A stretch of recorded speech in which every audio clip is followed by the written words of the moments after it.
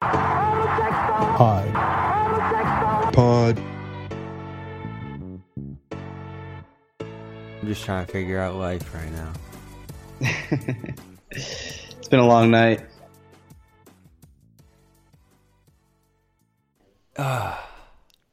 That's the reaction a lot of Celtics fans are throwing out tonight. We're here with some instant reaction. Havlicek stole the pod. I'm Bobby Manning, and that is Danny Emmerman on the other side. Let's go.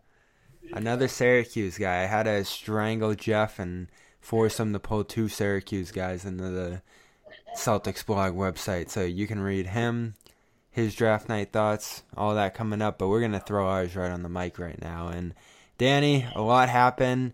Trades galore tonight. They knew that this was going to be the way that the draft went, and it ended up being about as active as anybody could have thought. We're recording here during the second round, and I'm just wondering how this used to be more than 2 rounds right now as we almost hit midnight. That's crazy. I mean, the draft just in general, in my opinion, at this point is kind of pointless just because you have Woj and Shams tipping literally every pick. There's no point in watching. But on the other hand, you kind of get pretty cool moments with Zion getting picked first and crying with his mom. It's pretty emotional. That was a cool moment to see. There was a lot of tears between him and RJ. I feel like RJ was like, oh, I got to get in on the tears too. More tears than usual, definitely. I didn't remember that many tears in previous drafts. Yeah, you had the parents too, so they definitely switched up the broadcast the tiniest little bit. But you also still have the guys wearing the wrong hats, which is the biggest crime in the world. Everybody knows where these guys are going back home. And all I'm thinking about is the casual fan who doesn't really know what's going on, seeing these guys wear the wrong hats, imagining them going to the wrong team. Like, you can't even hear what's going on if you're watching this in a bar. That's something they got to fix. There's got to be a better way to do that. There's got to be. The off season as a whole, because we all know Davis is going to LA. It's not official until July, whatever, and that just seeps into the draft when you have all these trades going left and right, and it hurts the TV product. And Woj is out here tweeting, what focused on? Yeah, focused on. That's how he's announcing these picks. All right, so the Celtics angered people tonight, which is something that's pretty routine with this team. Personally, I'm furious. They came in with 14, 20, 22. I can hear the disappointment in your voice, and things mixed up a lot from there. So 14 comes along. Like we said, Zion, Morant, Barrett, those 3 were obvious. Hawks swung a big trade for DeAndre Hunter. We can talk about that on a Hawks podcast. Darius Garland to Cleveland. Jarrett Culver, Minnesota jumps up to get him. So, the team's playing a pretty soft price overall.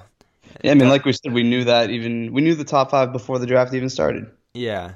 And Dario Saric goes to Phoenix. Phoenix had an odd draft in their own right tonight that pulled the Celtics into it. All of a sudden, Kobe White, Chicago, Jackson Hayes, New Orleans, Rui to Washington is where you really start looking at a lot of the guys we talked about. Tyler Hero, Nickeil Alexander-Walker in my case. A lot of people talking about Bol even there, as he's still not off the board as we talk right now. And in typical Celtics fashion, they pivot to the right, get a guy people were talking about in this area, but not exactly someone that was on a lot of people's radar. Romeo Langford out of Indiana. What do you make of that one, Danny? Yeah, so I'm very disappointed. I don't really buy into Romeo Langford as a player. He doesn't really fit with the Celtics, and I don't really know what they're trying to do right now. They might not even know, but it doesn't really make sense to draft a guy who needs the ball, is kind of like a small wing, small forward. When you have Gordon Hayward, you have Jaylen Brown and Jason Tatum, and that is presumptively the team that you're going forward with. Langford's a guy who can get to the rim and draw a lot of fouls, but he really can't shoot. People are saying he had a thumb injury all year, and that was kind of messing it up, but his mechanics really aren't that sound. You can see him off balance all the time. He shot yeah. 27% from outside, and that's another thing with the Celtics. They've taken guys out of college who can't really shoot. I mean, talking Jaylen Brown, talking Marcus Smart, even Rozier. Like, part of their philosophy is that you can teach shooting, and I guess that must be what they're thinking with Langford. But I really don't. I don't love it. It fit Ainge's history for sure, and that's the big takeaway tonight, is that Ainge is never going to change. No matter what the results of last year were, his past history in the draft, you know what to expect with the guys he's going to go after. This guy brings athleticism. He brings back that hustle, toughness, tenacity that the Celtics are probably trying to shift back towards after last year. First and foremost, you see the free throw numbers, and you get a little excited about that, but so many things he has to work on, which is to be expected in the middle of the first round, I'd imagine.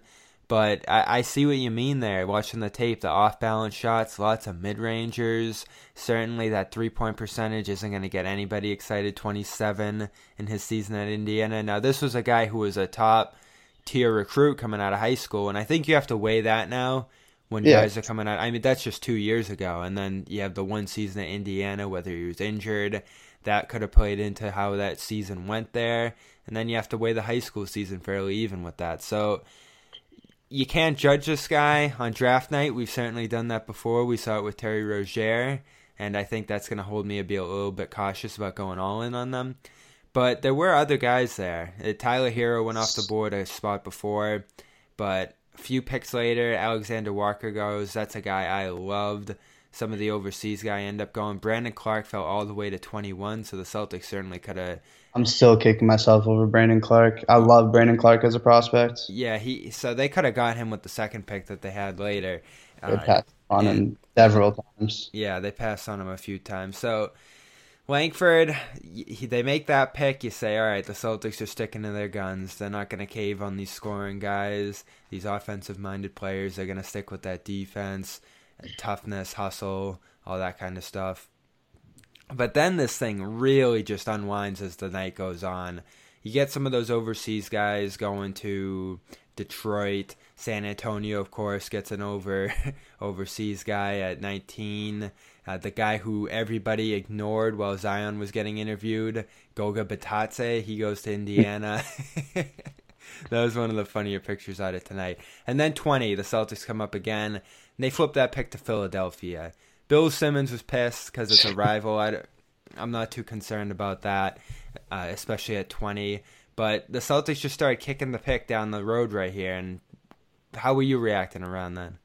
I mean, with Simmons, I don't really understand why they're helping Philadelphia, but I would have liked to see Thibault on the Celtics. Maybe not even with the 20th pick. Like, at this point, I was kicking myself because there's still Clark on the board. There's still Nasir Little, Bol.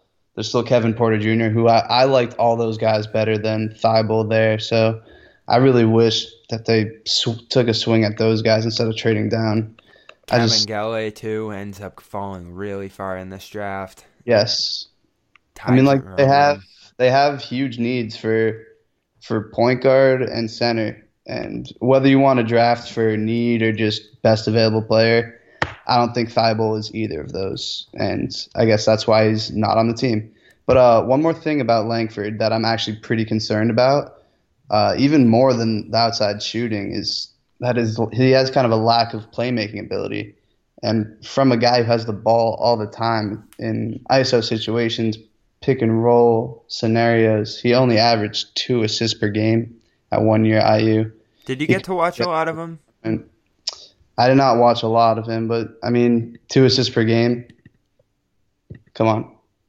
Yeah, so he certainly has that in him. They like having the multiple layers of ball handling, and that's certainly something he's going to bring. They're going to be pushing Rozier out the door, it looks like, though, if they're really going all in on this cap space thing, and we'll get into the philosophy of how they handled tonight. That ended up being the focus of this draft, it looked like, was to just clear as much cap space out of there. But before we get to Williams and the trades that happened later on, Langford, as the night went, does end up becoming that guy that they're really going to lean on in this draft to become something, though. And I do think we have legitimate question into what he can become with all these limitations and all the guys in front of him on the roster. So if we're looking at him as a playmaker, there's a lot of playmakers in front of him on the roster. Even if they're pushing Rozier out the door, you got Hayward in front of him, you got Smart in front of him. Presumably they end up grabbing another guard possibly with some of this cap space. I mean, there's so many different ways they could go with the cap space, but Langford's going to be that guy that they go forward with, that they develop with, no matter what path they take here, it looks like.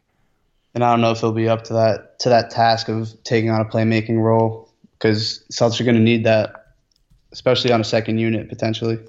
And off-ball movement, something that I heard is a concern with him. Yeah.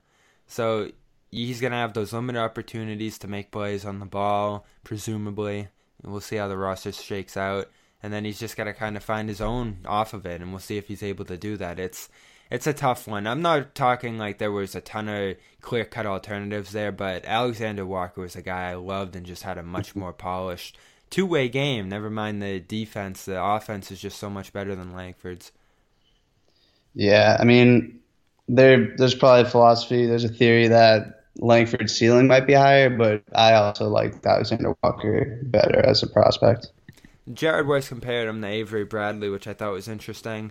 A guy that, coming out of high school, much more highly rated than the year he spent at college. Injuries plague him. You have the difficulty with the shot. But Bradley was like, even if he does reach that Bradley plateau and Bradley became a phenomenal player, that took years and years. I'd say about 3-4 years before he became the shooter he needed to be. And that happened from the mid-range before it happened from three-point. I had a question for you. So I'm in a group chat with a bunch of fans from Philadelphia, Los Angeles, New York, whatever. They love bringing up the fact that Danny Ainge has never drafted an All-Star. Do we think he drafted an All-Star tonight? I wouldn't say so. That's a lofty hill to reach, and the developmental curve that he's going to hit, does that even keep him in Boston in that time frame? You know, to some degree, it feels like they're just heading back to that asset game, and that's going to drive fans crazy. You know, they trade back from 20, as we talked about, to Philadelphia. They moved to 23, 22. Well, they had 22, and then they moved to 24. And then they kicked back to 24. So all of a sudden, you're piling up these future assets, and they really didn't get a whole lot. What they got at tonight was the cap space. You kick back 24. So that saves you $2 million. You'd move Aron Baynes to Phoenix, which is the biggest news of the night. Yeah. And that saves you about $8 million right there. So the Celtics can carve out about $24 million in cap space, can get up to 34 with Rozier and dumping all the cap space right there, the cap holds that they have. And that seemed, for some reason or another, to be their goal out of this one. So maybe they have someone in mind. Who knows? Is it Russell? Is it Brogdon? Is it one of those types of guys? Because they're certainly not getting a Kawhi, a Durant, that type. I agree. I hope it's not Russell. I don't think maxing out a player like Russell is the way to go. And even I love Brogdon.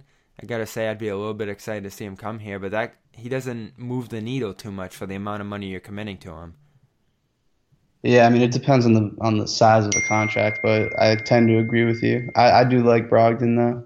I mean, back to my All-Star thing. I'm not saying we should expect Danny Ainge to draft an All-Star at 14 or 22, but he just has a checkered history with these draft picks, so it's a little concerning when he's taking these risks. Now, that's the thing, too, where they're drafting, and this is where he's drafted a lot, and I think you have a legitimate reason to hold off criticism with a little bit. Is this mid-round? You know, we're throwing a lot of names around, probably about 5-6 names. 6 of those guys don't end up being anything. Like, the middle of this round is just such a crapshoot that you're really just throwing darts, as we were with Max Carlin the other day. So, to some degree, you can't get too upset about a lot of undeveloped guys right here that we're looking at. But this cap space thing is just really hanging over my head right now. So, you don't have ambitions for a max cap slot right this summer, and that leaves just one thing to me.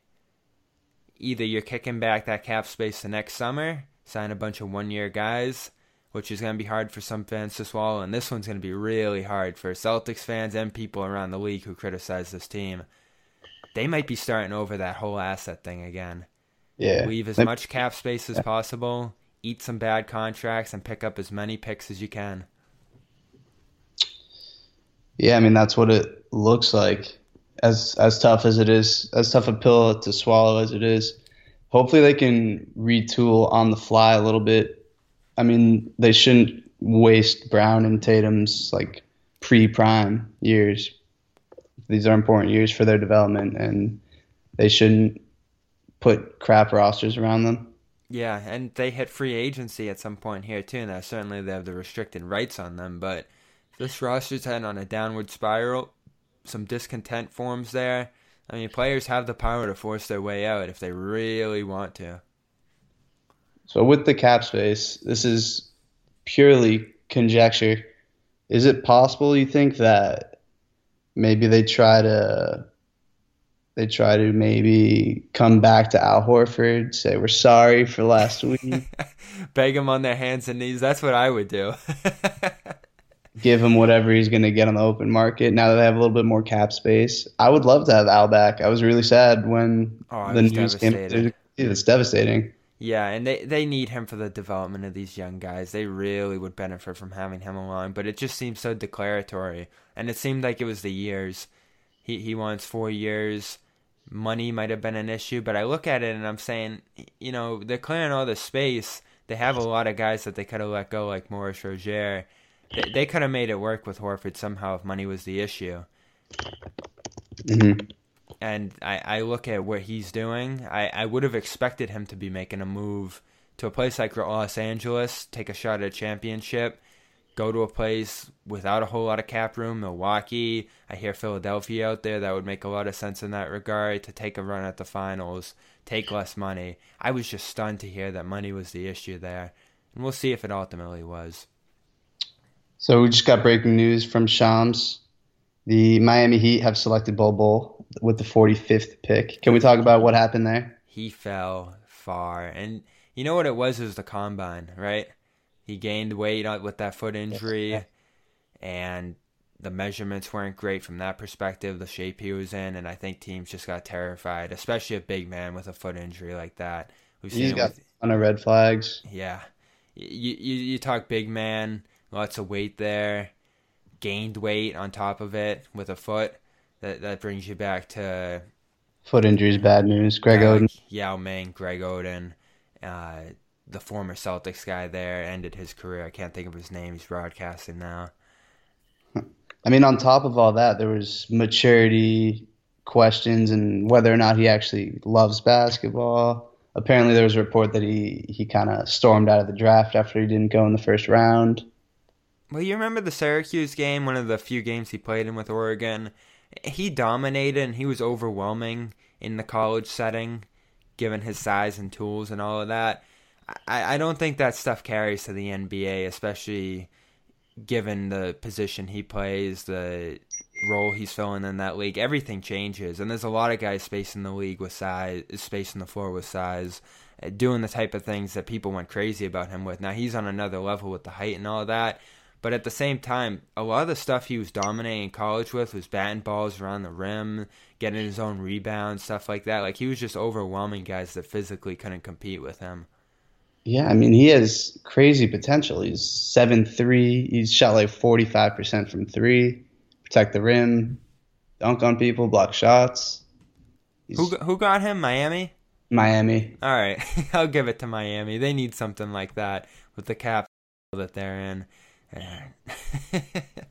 So, interesting night. The second round rolls on. Grant Williams comes to the Celtics.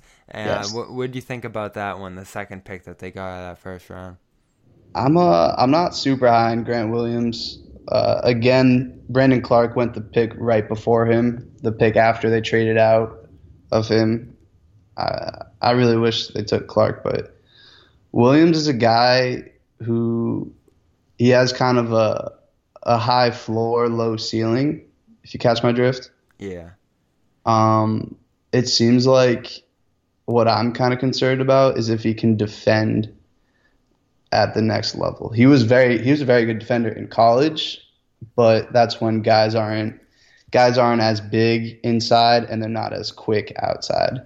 He's gonna have to really move his feet outside on switches, and he's only 6'8", so he's gonna have to figure out how to play bigger, stronger guys in the NBA who can overpower him on defense.